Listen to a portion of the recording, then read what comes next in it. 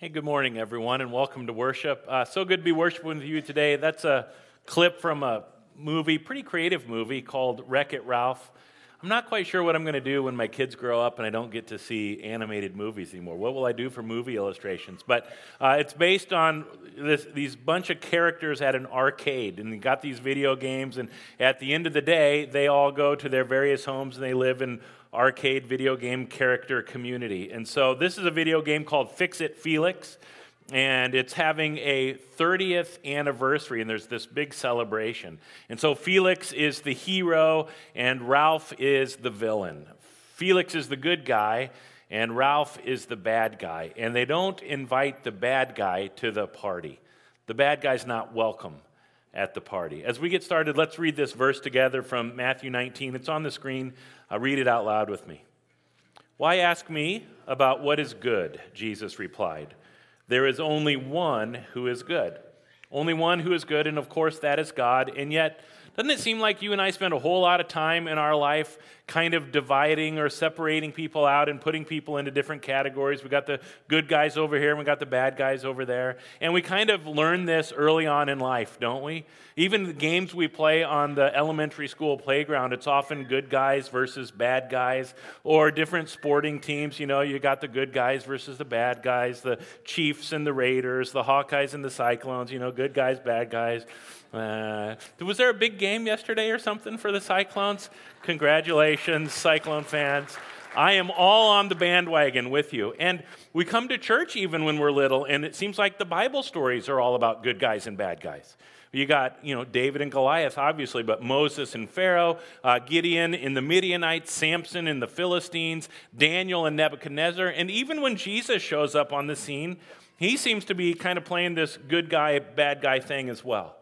This is Jesus in the Sermon on the Mount in Matthew chapter 5. Just listen to this passage. "You have heard the law that says, 'Love your neighbor and hate your enemy.' But I say, love your enemies. Pray for those who persecute you. In that way, you'll be acting as true children of your Father in heaven. For he gives his sunlight to both the evil and the good. And he sends rain on the just and the unjust alike." There are all sorts of things I love about Jesus, and one of the things I love about him, I'm not sure I used to love this, but more and more I love this about Jesus. He doesn't make it easy for us. He wants us to really think about things. He wants us to question. He wants us to wrestle. And so here we have Jesus in Matthew 5, and he's talking about loving our neighbors, but also loving our enemies. They're a little harder to love. He's talking about God giving sunlight to both evil and good. We got these different categories, or sending rain on the just and the unjust. We got these different categories. But then in Matthew 19, Jesus says, only God is good, which means everyone else is in the same category. So which is it, Jesus? Do we have categories of people or not? Or are we supposed to believe maybe Jesus, early on in his ministry, he believed one thing, but then he grew, he matured, or he flip-flopped? Early on in his ministry, he's got this really optimistic view of human nature. There's a lot of good people in the world, And then he calls some of those people into his closest, circle, the 12 disciples. And after living closely with them for 12 years, Jesus is now convinced, nope, only God's good, everyone else is not so good. And you would think the same thing if you had to live with Thaddeus and Bartholomew too. What is it, Jesus? What are we supposed to believe? What's all this talk about good and evil, good guys and bad guys in the Bible? What if it's not really trying to say something about who we are? What if the good and evil in the Bible is really about telling us something about who God is? And let me see if I can explain this, break this down. That clip we watched from movie Wreck-It Ralph, it happens right after Ralph returns home from a Bad-Anon meeting. Get it? Not Al-Anon, but Bad-Anon. Got all of these video game villains who gather together in a support group on a regular basis to talk about how difficult it is to be the bad guy all the time. And so they got to support each other and encourage one another. And Ralph finally decides he's going to show up, and just listen to the conversation that unfolds. Take a look. I love it. There's a lot in that scene that kind of lines up with what does it mean to be a follower of Jesus. And there's some things that kind of get close to it but miss the mark ultimately. I mean, they're having that conversation and they're talking about this reality that we cannot change who we are, and that's true. You and I do not have the power to change who we are, but God does. And when Jesus says there's only one who is good, part of what Jesus is saying is every single one of us, we have things in our life that need to change, and we're powerless to change them. Clyde, the ghost from Pac-Man, he's trying to convince Ralph, the sooner you just accept your badness, the better your life will be. It is what it is. And the problem is that's not true for followers of Jesus. Following Jesus is not about staying the same. Following Jesus is about transformation. It's about changing into the people God created us to be. Let's read this verse together. 2 Peter chapter 1, verse 3. Read this out loud with me. By his divine power, God has given us everything we need for living a godly life. We have received all of this by coming to know him. Our theme this year at Hope is to know and to be known, and it comes from all sorts of places in the Bible where the idea is that it's good. It's really helpful for us to get to know one another, to live together in community, but also to get to know God at deeper and deeper levels all the time. The more we get to know God, we're absolutely convinced by this, the more we get to know God, the more God's power is at work in us, helping us live a godly life. And I want you to pay close attention to who it is that writes these words. It's Peter, right? One of Jesus' disciples, one of the closest disciples. But Peter's the original Wreck-It Ralph, isn't he? Peter's always wrecking things. I mean, remember what happens when he tries to walk on water? He wrecks it. He's doing okay for a while, but he takes his eyes off Jesus and he sinks. He sees the wind and the waves and the storm, and Jesus says to him, "Where's your faith? Why'd you doubt me?" Remember what happens at the Transfiguration. Jesus takes Peter, James, and John. They go up on a mountain for kind of a prayer retreat, and while they're praying, a couple of the biggest heroes of the Bible, Moses and Elijah, show up there with them, and Peter starts freaking out. He can't believe this. He says, we should build a monument. We should charge people to come and give them tickets, and they can see Jesus, Moses, Elijah. It'll be great. And Jesus just kind of shakes his head and rolls his eyes. Peter's wrecking things again. Remember what happens when Peter declares Jesus is the Messiah, the Son of God. It's a good thing. He's the first one of the disciples to do this, but then he wrecks it. Jesus says, "You're right, Peter. I am the Messiah, and part of what that means is I'm going to die." And Peter's like, no. That'll never happen, Jesus. I'll protect you. And Jesus says, "Get behind me, Satan." Peter's like, "I thought it was pronounced Satine." No. Remember what happens when Jesus is arrested in the garden? Peter wrecks that. He pulls out a sword. He cuts off the ear of Malchus, one of the soldiers. And Jesus has to heal the ear of this man who's there to arrest him. Jesus is then on trial for his life, and Peter denies Jesus 3 times. Peter is always wrecking things. And so am I, and so are you. I mean, it's no wonder one of the most recognized songs in all of Christianity is Amazing Grace. Amazing Grace, how sweet the sound that saved a wreck like me. Wretch, I guess is what it says, isn't it? In order for God's grace to be amazing, we actually have to admit our wretchedness. And we are. We're wretches. The Old Testament prophet Isaiah says we all like sheep have gone astray. Paul says we've all fallen short of God's glorious standard. Jesus says there's only one who's good, and that's God. It's not you, it's not me. God's the only one who is good.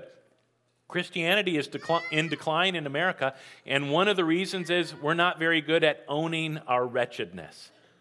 What we are good at is pointing the finger and looking at everybody else and saying, "Did you see what a wreck they made of their life?" We conveniently ignore the wreck in our own lives. There's a guy named Dallas Willard. He's a kind of a philosopher. He's written a lot of books, and one of the things Dallas Willard says is spirituality wrongly understood or pursued is a major source of human misery and rebellion against God. There's a lot of people who don't want to have anything to do with church, and it's not because of who God is, it's because of spirituality wrongly understood. Spirituality wrongly understood is, again, this idea that we look at everybody else and we put them into the categories and we say, they're bad, they're not valuable, they're unworthy, they're too much of a wreck. Spirituality wrongly understood is not about following Jesus, it's just primarily about following the rules. Spirituality wrongly understood, it turns us into people who are incapable of love, but we confuse our inability to love with having the high ground when it comes to morality. And we say things like, love the sinner, hate the sin, but have you ever noticed it's really difficult to love the sinner when you're hating the sin? Spirituality wrongly understood feels like we're forced to do this. We got to do it or else. Spirituality wrongly understood turns us into people like Gene in that first clip from Wreck-It Ralph, who he says to Ralph, "You're not welcome here. There's no room for you here. You could never be good." On the flip side, spirituality rightly understood is life. Spirituality rightly understood is very attractive. There's something about it that just compels us. We want to be a part of it. Spirituality, rightly understood, is getting to this place where we recognize our wreck and we humbly accept grace and we trust in God's amazing love. Spirituality, rightly understood, turns following Jesus into something we're excited about. It's a get to, not a got to. And our Bible reading today from John chapter 8, it's a pretty good picture of the difference between spirituality rightly understood and spirituality wrongly understood. There's this woman who's made a wreck of her life, and everybody knows she falls into the bad girl category. And there's a bunch of guys who are absolutely convinced they're in the good guy category, and they bring this woman to Jesus, and they're convinced because of the mess that she has made, she deserves to die. What do you think, Jesus? And Jesus thinks about it for a while, not because he's not sure what his answer is going to be, but he pauses for dramatic effect. Wants to make sure nobody misses what he is about to say. And he says, okay, you can punish this woman, but only if you're convinced, only if you're sure you have never sinned, only if you can look me in the eyes and say, you've never made a wreck of things. Then you go ahead and cast the first stone. And it's like in that moment, Jesus is shining a light into the closed off hearts of those men. And for the first time in a long time, maybe the first time in forever, they actually have to recognize their own wretchedness. And one by one, they drop their stones and they walk away. Jesus says to the woman, I do not condemn you. He also says to the woman, go and sin no more. And then let's read together what Jesus says to the crowd that's kind of gathered around to watch this all unfold. Read this out loud with me. I am the light of the world. If you follow me, you won't have to walk in darkness because you will have the light that leads to life. Been a while since I shared with you what's been happening with me and my counselor. It's not because I haven't been going to see my counselor. I had an appointment this week with my counselor, and I was not looking forward to it. I was actually looking for ways to cancel it, hoping that maybe somebody would have a pastoral care emergency, and I would be able to call and say, I don't have to go, but you're all so healthy that nothing like that happened. And so I'm driving. It's about a 20-minute drive, and the whole way up, I'm thinking there was something I knew I needed to talk about with my counselor, and I didn't want to. One of those embarrassing things that kind of makes me come face-to-face with the reality that I'm Wreck-It Scott sometimes. And so I didn't want to talk about, what else could we talk about? What else could we talk about? And couldn't think of anything else. So I sit down in the chair and we start to talk. And I don't know why I do this, because it happens this way every time. I share, and there's no judgment, there's no condemnation. There's examination and exploration and trying to figure out what's going on. And then there's the idea of, why don't you try it this way? This might be a better way to deal with these kinds of things. I got in the car and I'm driving home and I'm like, I am so glad that I didn't keep it in the dark. I'm so glad I got it out into the light. When Jesus says, I am the light of the world, he means all sorts of things. But one of the things he means is it's time for us to stop pretending like our lives are wreck-free. Time for us to stop pretending like there's these categories of people and I'm over here and you're over there. It's time for us to be open and real and honest about the mess we make of our lives. This last Tuesday night was one of the best nights we've had around Hope Ankeny in quite some time. Tuesdays for years, we've had this ministry called The Cupboard. It's an emergency food pantry, and people come in throughout the day, and we give them a bag of food to help them get to the weekend or the next paycheck or whatever. And then on Tuesday evenings, we host a meal, a community meal. It's called the Supper Table. And one of the things I love about Tuesdays is we become a little more diverse congregation on Tuesdays. And people show up who don't look like the rest of us. And different skin, different, sort of educational background, socioeconomic level, life experiences. It gives us a little diversity. It makes us actually look more and more like the body of Christ. It's a good thing. We've been hosting that meal for many years now. And then on this last Tuesday, we started a couple of new things.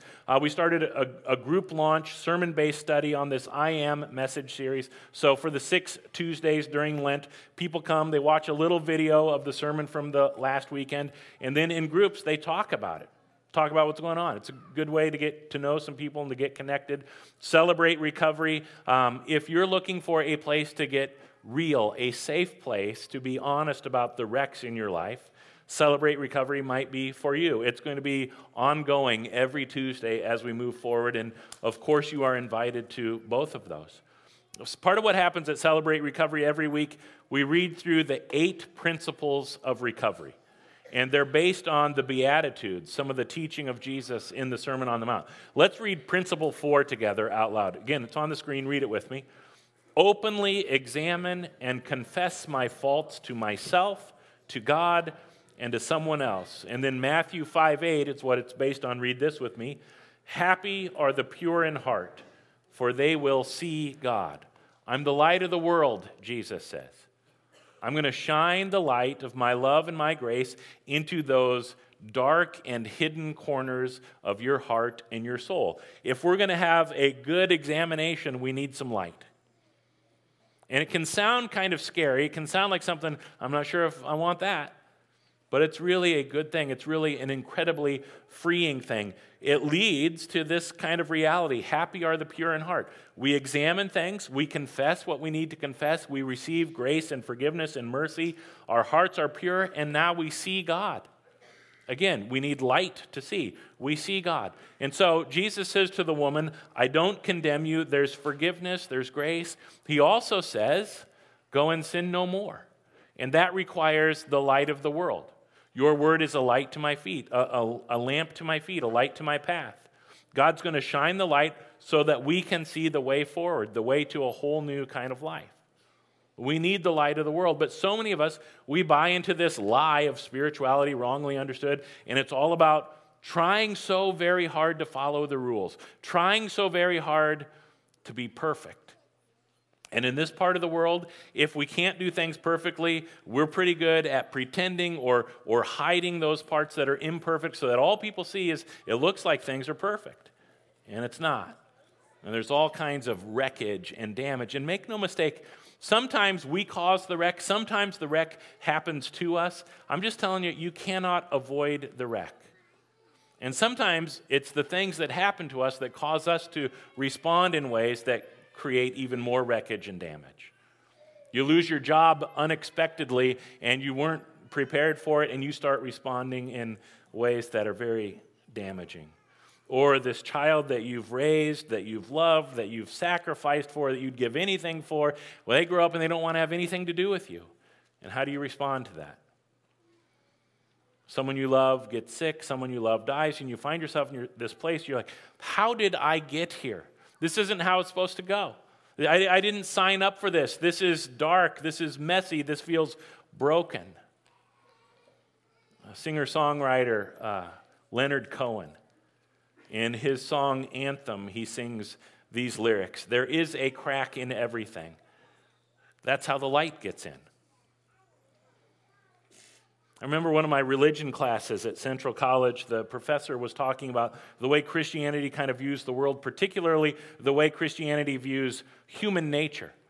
And he said something like, Christianity has a pessimistic view of human nature. Total depravity, right? There is no one who is good. I remember raising my hand and saying, yeah, I suppose you could call that a pessimistic view of humanity. I think I'd probably call it a realistic view of humanity. I think Christianity has a realistic view of humanity. The reality is there's a crack in everything, and the reality is that's how the light gets in.